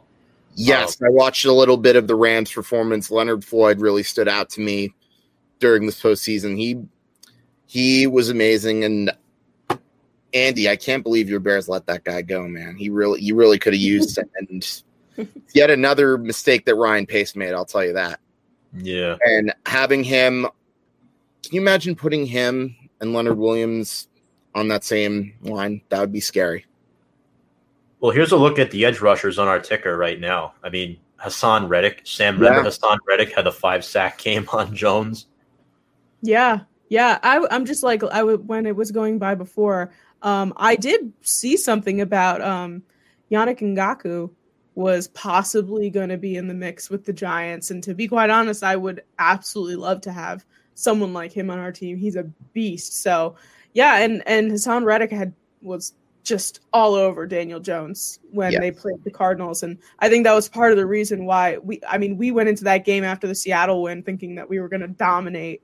Meanwhile, we just looked like just garbage, really. And that game was really awful for us. But yeah, no, I think that a lot of these guys on here are, even Bud Dupree from Pittsburgh. I'd like to have him as well, but I think he just got hurt this year. He did, yeah. He had an injury that hurt them. Yeah. I wouldn't risk it on him. I think Pittsburgh is going to re-sign him. Yeah, no, I mean, I think Pittsburgh right now is kind of in like a weird position as well. I mean, Dwayne Haskins just signed with Pittsburgh today, which is weird. Don't know why they did that. I asked my brother, who is a diehard Pittsburgh Steelers fan, how he felt about it, and he was just like, well, we don't really know what we're doing in the quarterback situation right now. We don't know what Ben's doing. We don't know, what anything is going on with this whole Steelers team, but you could look at that in two different ways. I feel like, for one thing, you could see it as it's him giving Big Ben some competition, which makes sense because if you watch the second half of the Steelers, that guy's got nothing left. I'm sorry. No, he does not. I know he had 504 yards. Those were mostly garbage time, and mostly by that point, the Browns were playing like prevent defense, so the game was pretty much over. Mm-hmm. And you could say, okay, we're giving him a second chance, or he's just there as like competition. I'm going to say maybe he's there for a second chance because you look at his situation in Pittsburgh compared to Washington. He wasn't necessarily dealt with the great hand. That's not to say he's not at fault for what happened. Obviously, right. He's a total idiot. But with that being said, I would also, I feel like he's just getting a second chance. But then again, you also know the culture with Pittsburgh and how all those players run their mouth. We saw how much that hurt them. So true. I'm really not 100% sure if that truly is the best place for him, but we'll see. Right. The two players on this ticker below that are on the top of my wish list are Shaq Barrett and Leonard Floyd, but I don't know if the Giants will have enough money to sign either of them. I think there's a chance with Leonard Floyd, but I don't see it happening. Historically, the Giants produce their edge rushers through the draft. I think that's the big thing. If you re-sign Leonard Williams, you're not signing any of these guys. It's not going to happen. You're going to see few under-the-radar signings. So I think Kwity Paye is an option at number 11. And the interesting thing is if you bring Fackrell back, which is what I think is likely to happen, you can probably get a healthy and productive season from him again if re-signed. And then you have Lorenzo Carter and O'Shane Ximines, X-Man, coming back from injury as well. So you have the three of them. You draft the rookie in Kwity Paye at 11, let's say, or take one later on, whatever it is. That's pretty good right there. And you have the rookies from last year, Carter Coughlin and Cam Brown. So that's not a bad pass rushing situation to have. And it really wasn't the weakness for the Giants. It wasn't the biggest weakness for the Giants this year. But we do have a question from Jeremiah, which we did bring this up earlier, so I'll quickly just sweep through it, recap what we said. Big analysts talk about letting Ingram walk and trading Tate. Thoughts? Those big analysts, I think, are wrong. Look, I'm going to be very opinionated on the show about it. Ingram, they picked up his fifth-year option. He's not going anywhere. They're going to cut him, if anything, in that regard, but they're not going to. The only way Ingram leaves the Giants in 2021 is if they trade him because he's owed $6 million in 2021 with no cap hit. So if you cut him, okay, but I think you have to acquire some type of asset for him. There's teams that have to want this guy. Wasn't he a Pro Bowl tight end in 2020, Sam and Hank? In name only. If I swear to God, I need to know who voted for him. Like, I need people's names, faces. I don't care. I need to know who voted Evan Ingram into the Pro Bowl. The real question I want to know is how come Robert Tonyan from Green Bay didn't get any love? Oh my gosh, I know. He's an excellent tight end. I mean, we saw him do excellent things last weekend for the Green Bay Packers. Yeah, I don't know why Evan Ingram got into the Pro Bowl, but yeah, just if you voted for him, just know that I'm. Then again, let's not forget people voted Mitch Trubisky to be the Nickelodeon valuable player too. Okay. Though I think that those kids are trolls, though. No, I know. I'm just saying there have been a lot of crazy votes out there. Jeremiah, as far as Tate goes, if we wait until June 1st, which this is 90% sure what's going to happen, I think. We wait until June 1st, then we release Golden Tate, we save $8.5 million. that money can be allocated towards the contract of Leonard Williams and or Dalvin Tomlinson. So I think that's your best route there. I don't think trading Tate is a smart move, but we will see what the Giants do, because usually what the Giants do is not always what people expect to happen. I mean, it happens. It's the NFL and the Giants. But there is another position we have to talk about, and this is really the last position we're going to hone in on, is inside linebacker. Blake Martinez needs a man to play next to him. David Mayo is not the answer. Devontae Downs is not the answer. Tate Crowder is still on the fence, but I'd like him to be more of a rotational piece at this time and let him flourish on special teams. I think Blake loves playing next to Tay, but I do think you need more depth interior-wise. I think Mayo's going to get cut, and I don't think Downs is coming back either.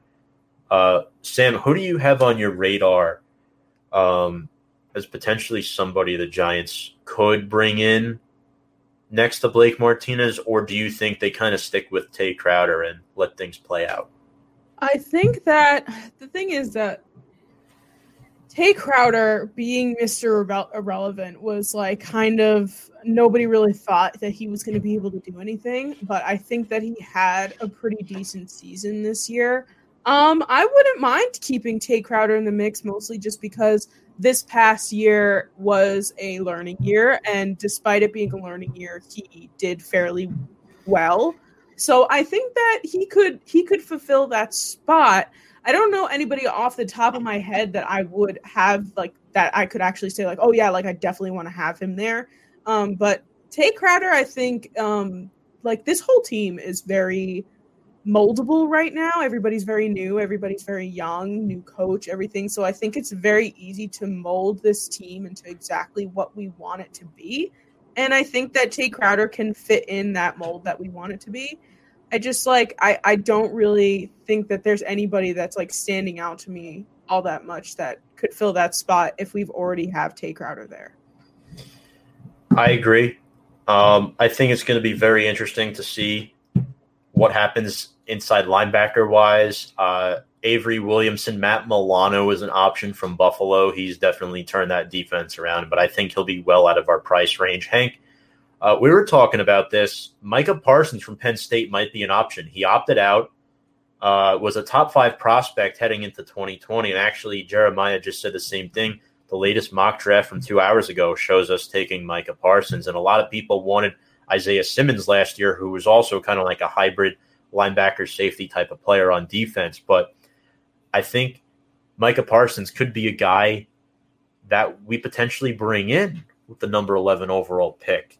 Do you like his odds of being that guy for the – I know you're sold strictly on offensive players, but let's say all the receivers are off the board and the Giants are in love with Ingram and they don't want Pitts. Parsons could be the guy. Oh, yeah, for sure. I would totally take him.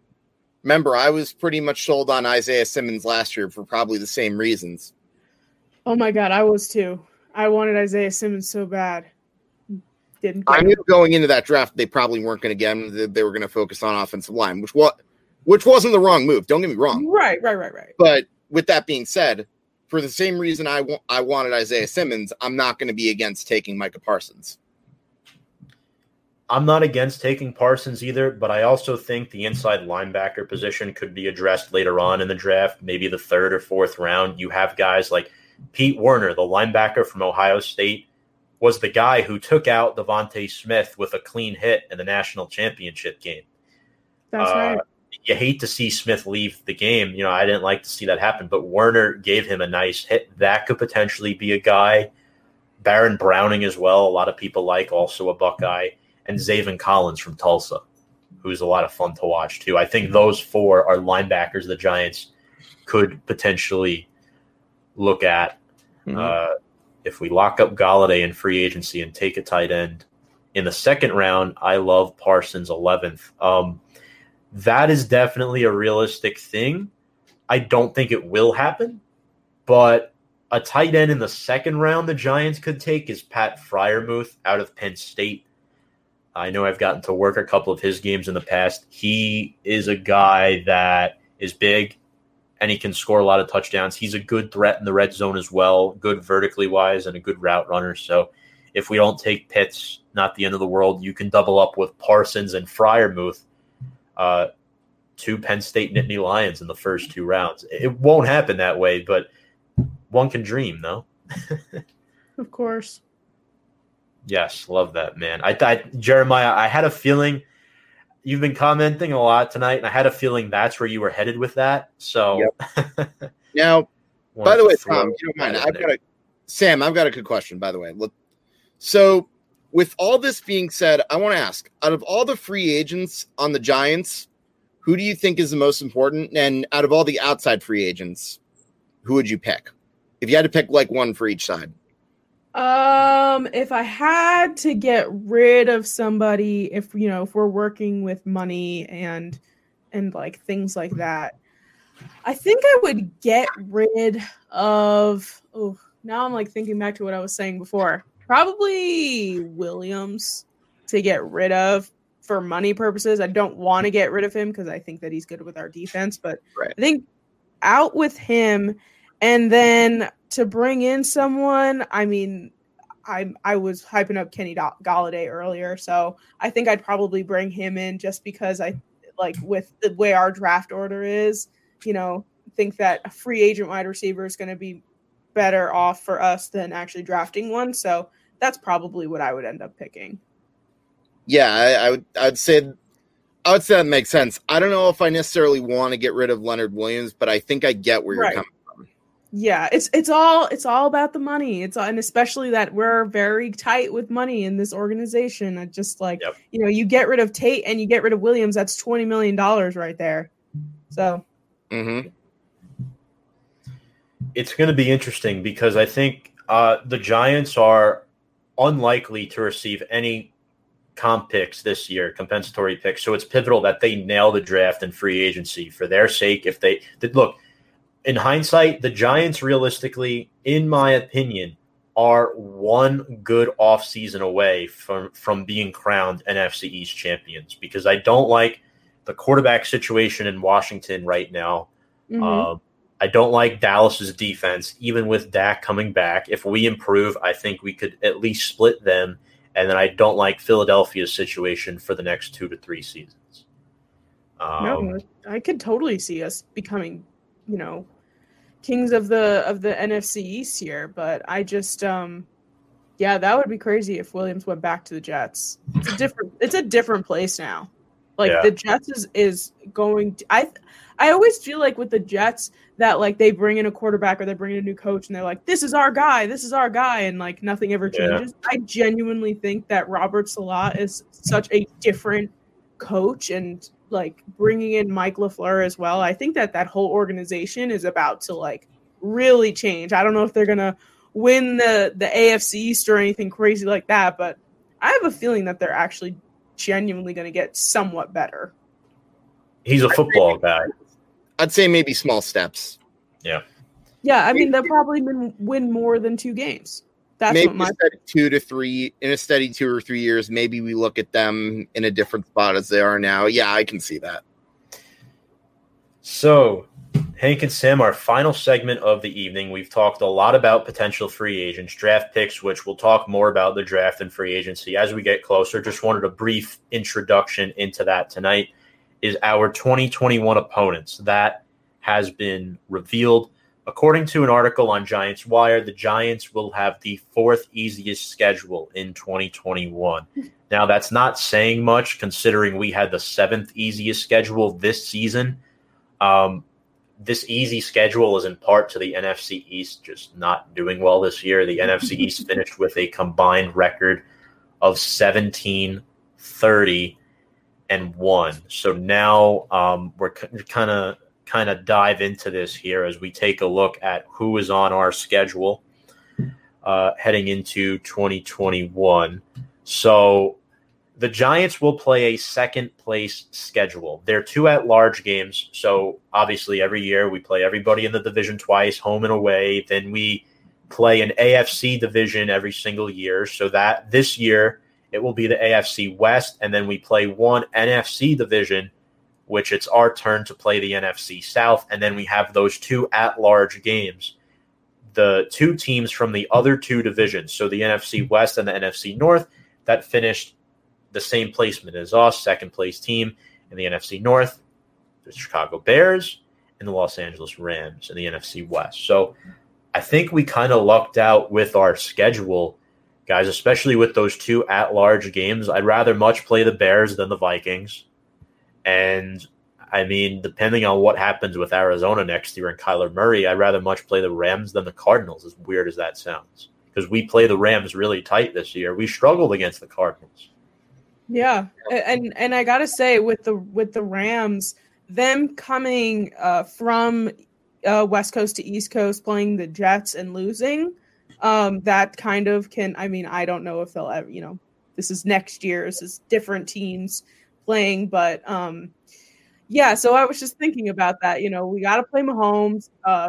Justin Herbert had a fantastic rookie year. He's got a new coach. He's going to be coming out on top. Matt Ryan, I'm not completely worried about that much. Matt Ryan is weird. He can be very inconsistent, and they're also going to be in a rebuilding year with all of their new coaching situations and stuff. But I mean, this schedule, I can see why it's the fourth easiest schedule on in the NFL. Yeah. Genuinely, I think we can win all of our home games. Genuinely. Sam, you kind of sort of took the words right out of my mouth about what I was about to ask you next. Yeah. And that's where do you predict the Giants will be win-wise? Or actually, you know what? Let me rephrase that question, actually. What would you say the over-under is for the Giants win-wise? I don't know about you, but I'm thinking 9.5. I mean, yeah. I the thing is, I feel I also don't know what's going on, because I know that they were saying that there might be 17 games in the new season coming up, so there might be something else going on with this schedule. But I mean, yeah, like you were saying, I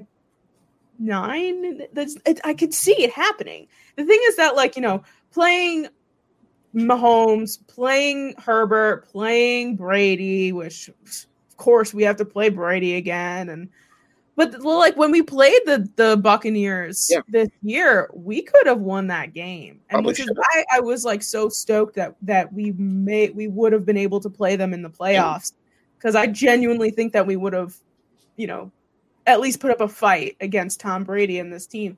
But yeah, the home schedule, I mean, maybe the Raiders could put up a bit of a fight, they did fairly well this year, but I saw them kind of fall off at the end of the season. These home teams, these home games, I should say, are very winnable. And I feel also playing, the Eagles away and the Cowboys away are also they're winnable. I feel like we could end up at 10-6 record. I feel like that's too much for us. I don't know why. That's not real. I don't think that's unrealistic, personally. But no, that's just looking at this schedule based off of this year and the fact that we are going into an off season, and I feel like our off season is going to be very productive going into next year. I'm optimistic. And let me just knock on this table right in front of me, because it's wood. Yeah, there we go. I got 2 wood tables here too. I'm knocking on them too. Yeah. So when I look at the schedule, which, by the way, the 17th game with the new CBA, that more than likely would be against the Miami Dolphins, the 17th game. Okay. So if that happens, that's more than likely who will play. When I look at the schedule, there's an opportunity to win all 8 home games. Yes, I don't think we will. I think we might lose 1 or 2 for sure. I think 9.5 is a little too high for the over-under. I think we might. It depends what we do in the offseason. I think right now with this team, 7.5 is a good place. Only because, guys, we only won 6 games last year. Sure. Yes. So we have to be realistic, too, when we look at this and say, there's a good chance we could sweep Philadelphia next year. I could definitely see that. And I think we're probably going to split Washington. They have to beat us eventually, and they are improving with that defense. Mm-hmm. So I think Washington will probably beat us once, and I think Dallas we will split. Unless Prescott, for some reason, doesn't play for them next year, I think we will definitely split Dallas and split Washington, which, again, would put us at 4-2 in the division. So now, and again, this is just what-if scenarios. I think we beat the Raiders and the Broncos at home. I think we lose to either Atlanta or Carolina at home because the Giants usually lose one game that they're not supposed to. And then the Rams, that could go either way. What happened, Hank? I'm thinking Carolina's probably going to be one of the two. That's just a gut feeling, though. With McCaffrey, Matt Rule in his second year, 100%. Yeah, absolutely. That's exactly where I'm thinking. So Rams Sam, I agree. Sam, I wanted to ask you this. Outside of Kansas City, who do you see as our toughest opponent on this schedule? I feel like I would have said the Saints if Drew did not retire, but It's probably going to be the Buccaneers, only because if this coming weekend Tom Brady ends up going to another Super Bowl, which, is what it is, but I just like that he's not. Yeah, I mean, I agree with Jeremiah here. I think that we're very capable of playing the Buccaneers, but they are definitely going to be a hard team to play, especially if, like I said, they end up going to the Super Bowl and, winning it, because that's very possible in this reality right now. I don't know. And honestly, I mean, the thing with LA with the Rams is like they can be so good and then they can just be so bad. And I don't know why they're so inconsistent, but the Rams could be a hard game to play, but again, it is at home. So I would have to say that the Buccaneers are probably going to be, apart from the Chiefs, our toughest opponent. Remember I had the Rams beating the Seahawks in the first round of the playoffs?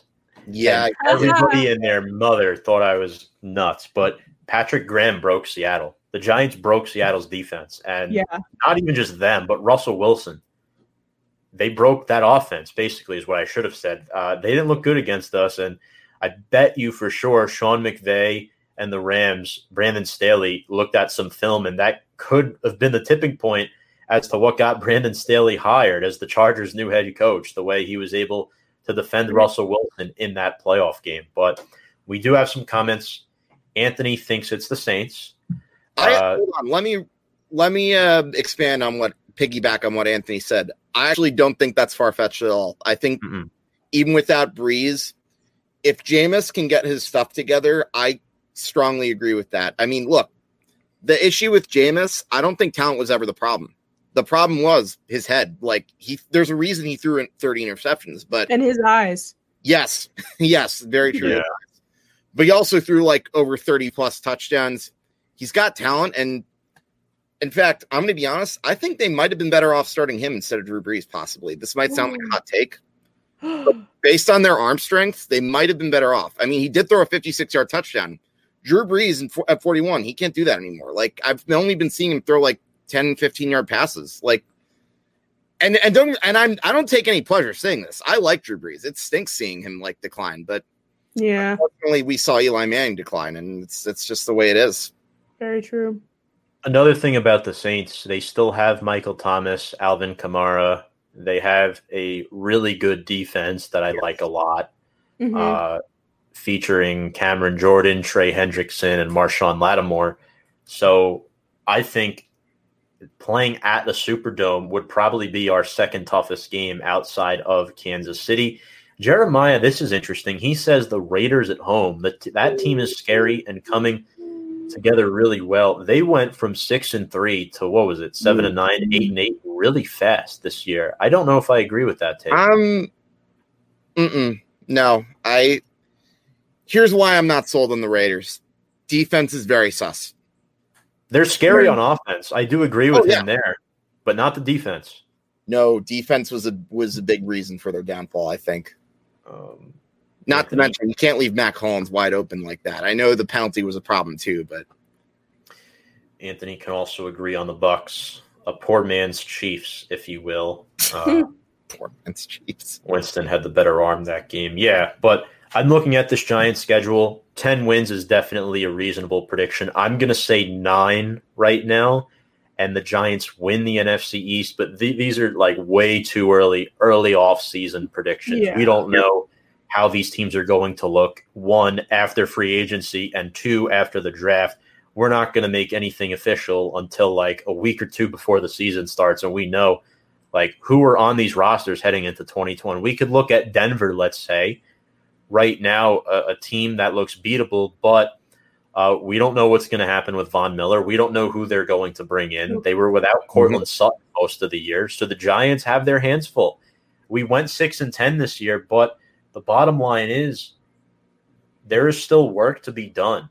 I looked at something regarding the playoffs, and as far as the playoffs go, the playoff teams that we played in 2020, our average loss against playoff teams were 9.5 points. That tells you your team needs to get better. And I think the youth on this roster, we'll see it in 2021. The Giants will be a better team. But we have to bring in more players, better players than what we had in 2020. There has to be upgrades at some positions. Mm-hmm. Mm-hmm. Yeah, no, I completely agree with you. And again, like I was saying earlier, I think that this team is very fresh, very new, very young. It's moldable. We're very much like, big ball Play-Doh right now. We're trying to make the perfect team. And at this point in time, we are able to kind of, move things around and take things away and do all this stuff. And I think that this is probably I'm very excited for this offseason because of all of the opportunities that we do have the opportunities to do and the people that we can get. And I think that we could be really good next year, especially in our division. I don't see the Eagles being the team they were 2 years ago going to the Super Bowl as they are in the next couple of years. Washington struggling with their, quarterback situation. Dallas is just as much of a mess. I mean, they have to figure out their Dak situation and, whether Dak's going to even come back the same player that he was or not because of his devastating injury. But we have the opportunity and we have the potential. And I genuinely think that we are going to be a very good football team next year. I do too. I think sooner or later progress has to show. And this is really the do or die season, and I think this is really the end of the Dave Gettleman grace period. I think, Tom, I know we haven't always necessarily agreed with Dave Gettleman. I know you're pro DG to an extent, whereas I've been a little more against Dave Gettleman and some of his moves. I wasn't necessarily upset with them bringing it back. I kind of figured that was going to happen. But with that having been said, I think one thing we can both agree on is this is his grace period, the end of his grace period. It's been over. It's been over. Don't get me wrong. Mm-hmm. Yeah. We had to see improvement in 2020. We got a little bit of that. Yeah, but we 2021, did. it's playoffs or bust. Exactly. Put up or shut up time for the Giants. And once again, I'm going to knock on this wooden table right here. Because in the words of Michael Scott, I am not a little shishist. I'm very superstitious. Oh. Wow. And what do you know?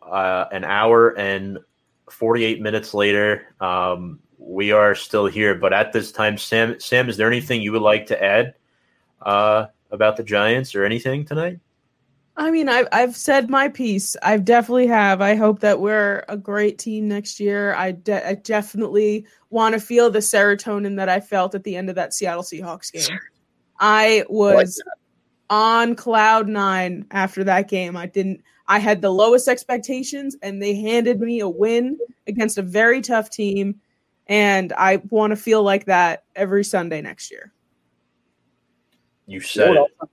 I'd love to feel that. I agree. And I'd love to see LPG posting victory reaction videos more often too. Wouldn't that be fun? Absolutely. LPG is a funny guy. Hank, any final words here? No, I just want to say this has been a lot of fun. Sam, thanks again for coming on. Every time you come on the show, it always becomes a lot of fun. And Tom, as always, thank you for having me join you on the show. And to the guys who commented and made this a lot of fun, you guys were just as much a part of the show as we are.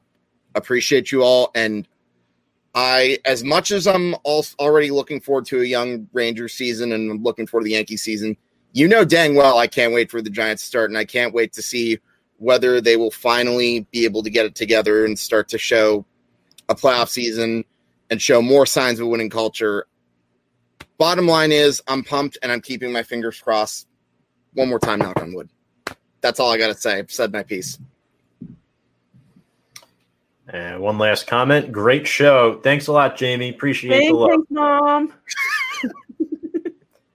So, folks, you'll be seeing a lot more of Hank, Sam, and myself throughout the offseason. We'll be posting some content talking about free agency, the draft, and training camp and everything. I'm really excited, looking forward to this, diving deep down into the Giants. We will return in March as we preview free agency, but for one final time, Hank and Sam, thank you very much for joining tonight. It's been a lot of fun and looking forward to doing this again in a few weeks, we'll say, in about a month or so. So really appreciate it. Thank you guys so much for having me on. I Hank, you say I bring the fun. I always have fun here. I love it so much, and I appreciate you guys, and I can't wait to talk more Giants in the future. All right. So on behalf of Sam Cardona and Hank and Dichter, I'm Tom Scavetta saying good evening to you all. Stay safe. Be happy out there. Let's go Giants, and we will see you soon. Thank you very much.